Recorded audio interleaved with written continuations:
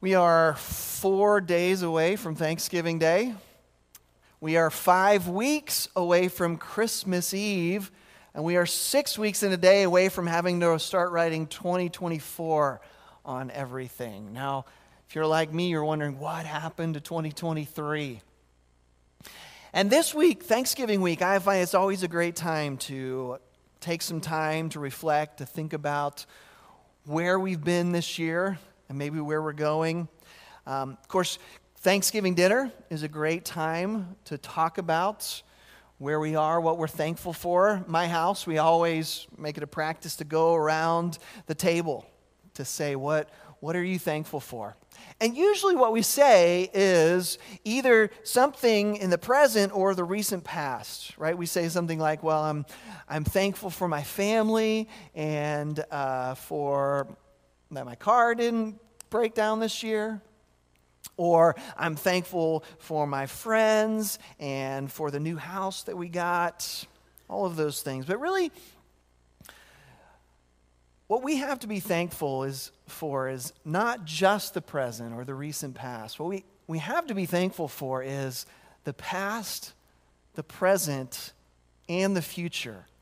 And specifically for the way that God has worked and redeemed all three of those things. Now we're leaving the book of Acts for a few weeks. We'll pick it up again in the new year. But today we're going to be looking at the book of Romans. And fair warning, I'm going to be using an outline that I stole from Tim Keller, but he stole it from Jonathan Edwards. You're welcome to steal it from me because it's really good. And it goes like this. In Christ, your bad things turn out for good. Your good things can never be lost, and the best is yet to come. Isn't that good? In Christ, your bad things turn out for good. Your good things can never be lost, and the best is yet to come. I want you to keep those three things in mind as we read.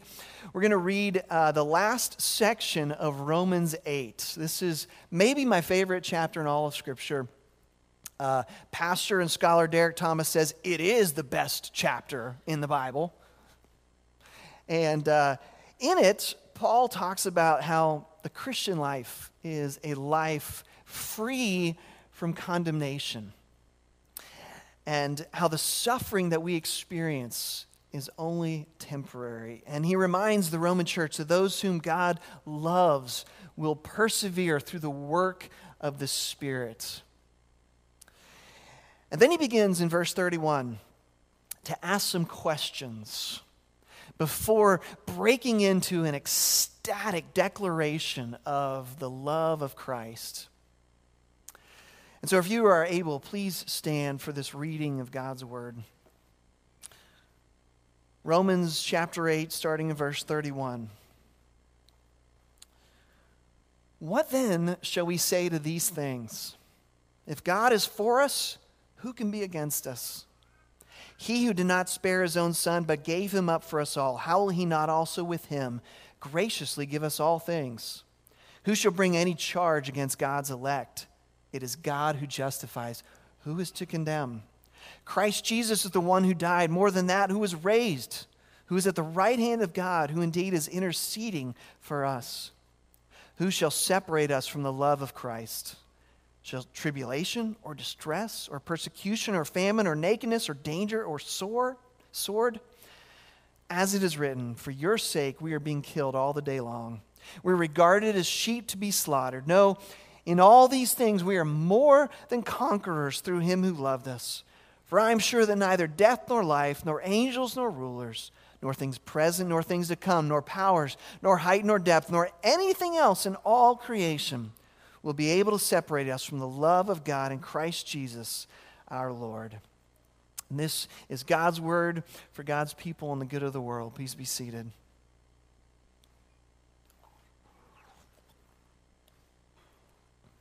In Christ, your bad things turn out for good. The BBC show Unforgotten. Every season starts out with the discovery of a dead body that has been buried for 30 plus years. And then the season follows these two detectives as they open up this cold case and track down leads. And inevitably, they find people who are still alive and were connected to the crime, to the murder. And it's really interesting to me how many of the people, when they're caught, right, when they're arrested, say something like this. They say, I knew this was coming.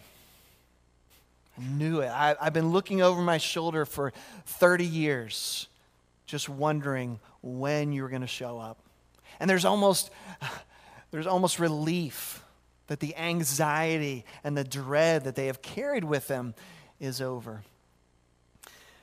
Well, in the book of Romans, Paul has been discussing how everyone is guilty in the eyes of God, that the wages of sin is death.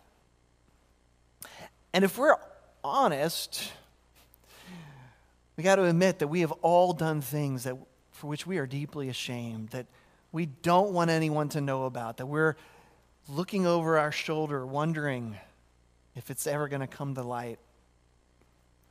But Paul follows up this discussion of sin with a really beautiful treatise on salvation. And he says this, the wages of sin is death, but the free gift of God is eternal life in Christ Jesus. And then in this passage, Paul then asks a series of 3 questions to believers. First, in verse 31, he says, if God is for us, who can be against us? Verse 33, who shall bring any charge against God's elect? Verse 34, who is to condemn? Now, these, of course, are rhetorical questions that can only be answered one of 2 ways, depending on the big if in verse 31. If God is for us, then who can condemn us? Who can bring a charge? And the answer is no one. No one. Because if Jesus died for you, there is now no condemnation for you. No one can bring up old charges. No one can point at you and say, you, liar, thief, adulterer. Because God says, no. He's my beloved. She is my daughter. Their sin has been paid for. And now they're forgiven. They're free. In the book, The Lion, the Witch, and the Wardrobe, the young boy Edmund betrays his brother and sisters. And he ends up in the clutches of the White Witch. And the White Witch is the one who's been given the right to the life of every traitor by the great emperor who created Narnia. And then they call that the deep magic. But before she kills Edmund, the lion Aslan proposes a trade, that if she will give Edmund back, that he will give his life for him. And of course the witch agrees because Aslan is the real threat to her power, and then she kills him. But what the witch doesn't know is that there is a deeper magic that said that when a willing victim who had committed no treachery was killed in a traitor's stead, death itself would start to work backwards. And so the witch is shocked when she's in the middle of a battle and Aslan appears and destroys her and wins the battle. You know, Romans 8:28 has this amazing promise. It says, we know that for those who love God, all things work together for good. Now that does not mean that all things are good in the life of a believer. It doesn't mean that sin and evil suddenly become okay. No, what it means is that the bad things that have happened to you, or even that you have done, will one day be revealed to have been part of a great tapestry of redemption in your life. Even your sin will be an occasion for praising God that he defeated, that he worked in you to help overcome it. And so your bad things become good, and your good things can never be lost. Paul talks about who we are in the present with another question in verse 32. He says this, he says, "He who did not spare his own son, but gave him up for us all, how will he not graciously give us all things?" Now, this is another rhetorical question in which Paul is saying this. He's saying that since God gave us the greatest gift that you could imagine, that he gave his son to be crucified for us, in Jesus, we get everything. All the riches of the gospel, justification, sanctification, forgiveness, glorification, eternal life, love, joy, peace, all of them we get when we get Jesus. When I was in college at Baylor, I was friends with a guy named Doug who, he was a student, but he had somehow gotten in good graces with the athletic director. And so when I was with Doug, we would often go up to the football stadium, and he could kind of go anywhere. And so we would go to the football offices.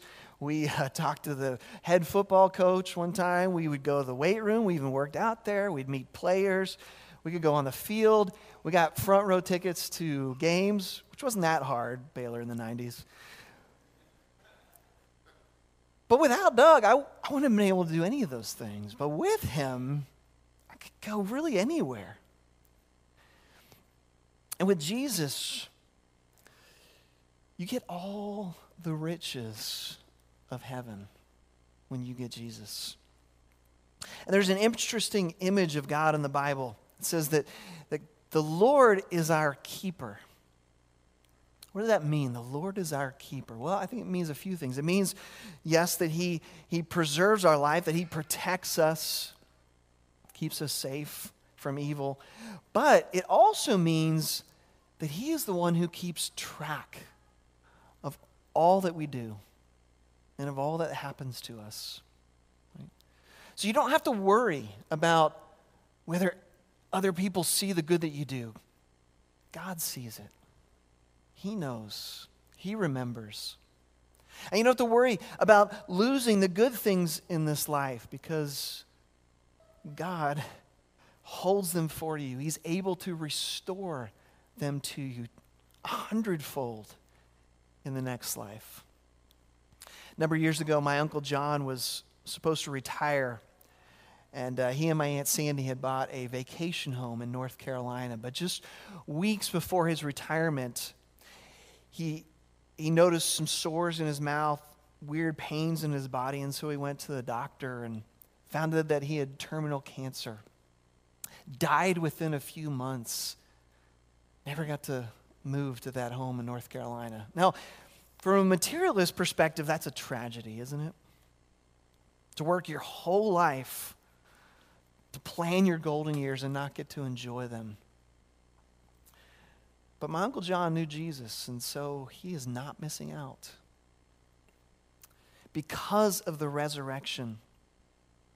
Verse 34, Christ, Jesus is the one who died. More than that, who was raised at the right hand of God, interceding for us. Because of the resurrection, Uncle John is going to a place where all his life and faith will be rewarded, and he'll have everything that he needs. Because of the resurrection, you will never lose anything of true value. The problem is that I don't think we really think this way because we haven't truly grasped what the resurrection means for the world. So the resurrection of Jesus is a signal that all of creation is going to be redeemed one day. That the curse will be lifted and it'll all begin to work the way it was supposed to work. I love what N.T. Wright says. He says that the point of the resurrection is that the present bodily life is not valueless just because it will die. God will raise it to new life. And what you do with your body in the present matters because God has a great future in store for it. What you do in the present by painting, preaching, singing, sewing, praying, teaching, building hospitals, digging wells, campaigning for justice, writing poems, caring for the needy, loving your neighbors yourself. These will last into God's future. These activities are not simply ways of making the present life a little less beastly, a little more bearable, until the day when we leave it behind altogether. They're part of what we may call building for the kingdom. Which leads to our last point, and that is that the best is yet to come. Verse 35 has the last two questions in this series of questions Paul's asking. He says, who shall separate us from the love of Christ? Shall tribulation or distress or persecution or famine or nakedness or danger or sword? These questions Paul actually answers. They're more than rhetorical. What can separate us, he asks? And he answers, nothing. Nothing can separate you from the love of God in Christ. Not death, not demons or angels, not anything hidden in your past or lurking in the future. Nothing. Once you are loved by Jesus and you abide in his love, you can't lose it. It is a constant that will surround you and envelop you from here into all eternity. The writer Harrison Scott Key talks about how his marriage and his family just fell completely apart at one point in his life. And he talks about how he became that guy who sits out in his driveway in his pajamas smoking cigarettes while people drive by saying, what a pity. He says, I used to care what people thought about me. And I've given up caring. God loves me, and that will have to do. That'll have to do. Well, it's a little more than that, because here's the thing. If God loves you, that is worth all the love in the world. To paraphrase 1 Corinthians 13, if I had 10,000 fans who worshiped and loved me, but had not the love of God, I have nothing. On the other hand, if I've been canceled and I've been abhorred and despised by everyone I know, if I had the love of Christ, at the end of the day, that is what I truly need. Remember that Paul is writing to Christians who are being persecuted for their faith, who are being shunned by their families and by the temple and by the local guild for becoming Christ followers. And that's why he asks, if tribulation or distress, persecution or the sword, if any of those things will separate us from the love of Christ. He's not making light of the suffering, because he suffered too, hasn't he? From beatings and stonings and imprisonment. But he knows that the secret of the Christian life is that Jesus didn't come to give you better life circumstances. Jesus came to give you better life. See, becoming a Christian doesn't mean that you're suddenly not going to struggle anymore. You're not going to hurt anymore. In some ways, you might struggle more after becoming a Christian. But with the love of Christ, Paul says you can face those hardships with joy, knowing that anything that you lose in this life will be made up for 100-fold in the next life. For a Christian, there is always hope. Always hope. And if you could see your life the way that God sees it, you would see that it is moving from glory to glory. From triumph to triumph when you're walking with Jesus. Even your worst failures are part of the story that God is writing through you. And the real story starts after we die in the next life. This life's like the prologue, the prelude. Real life begins in God's kingdom in eternity. The best is yet to come. Now, I do need to say, though, that this only applies with that big if from verse 31. If God is for you, if you are in Christ. Because if you're not, these promises don't apply to you. I'm sorry to say. Your past is not atoned for. You will have to pay for the past sins. Your present is a gift, but since you don't give thanks to God for it, you'll never really see it as a gift. And it won't be able to last. And the best is not yet to come. Your heaven is now. Right? Whatever fun and glory you can get right now. But it doesn't have to be that way. Right? If you believe that Jesus is the Son of God and the Savior of sinners, simply come to him and ask him to be the Lord of your life, to forgive your sins and to set you on a new path. And he promises that he will. And once you do, you get the love of Christ. You get everything. And then this Thursday, when it's your turn to say what you're thankful for, you can say, I'm thankful that God no longer condemns me. I'm thankful that God gives me every good gift in Christ. And I'm thankful that the love of Christ will envelop me for all of eternity. In Christ, your bad things turn out for good. Your good things can never be lost. The best is yet to come. Let's pray.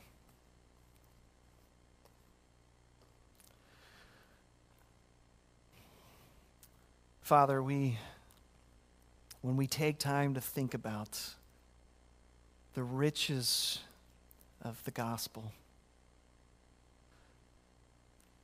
all the amazing things that come from Jesus' work on the cross and the resurrection, the ascension, and all the things that he won for us, Father, we're amazed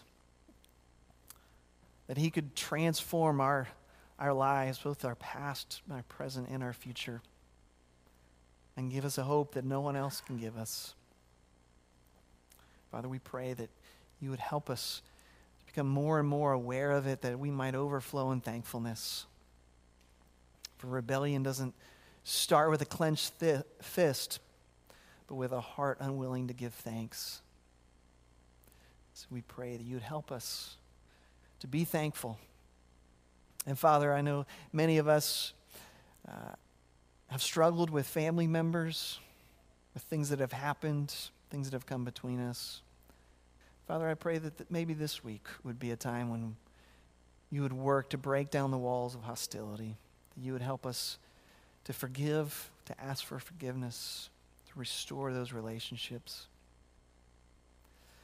and to be a witness for the love of Christ in our lives and in our families.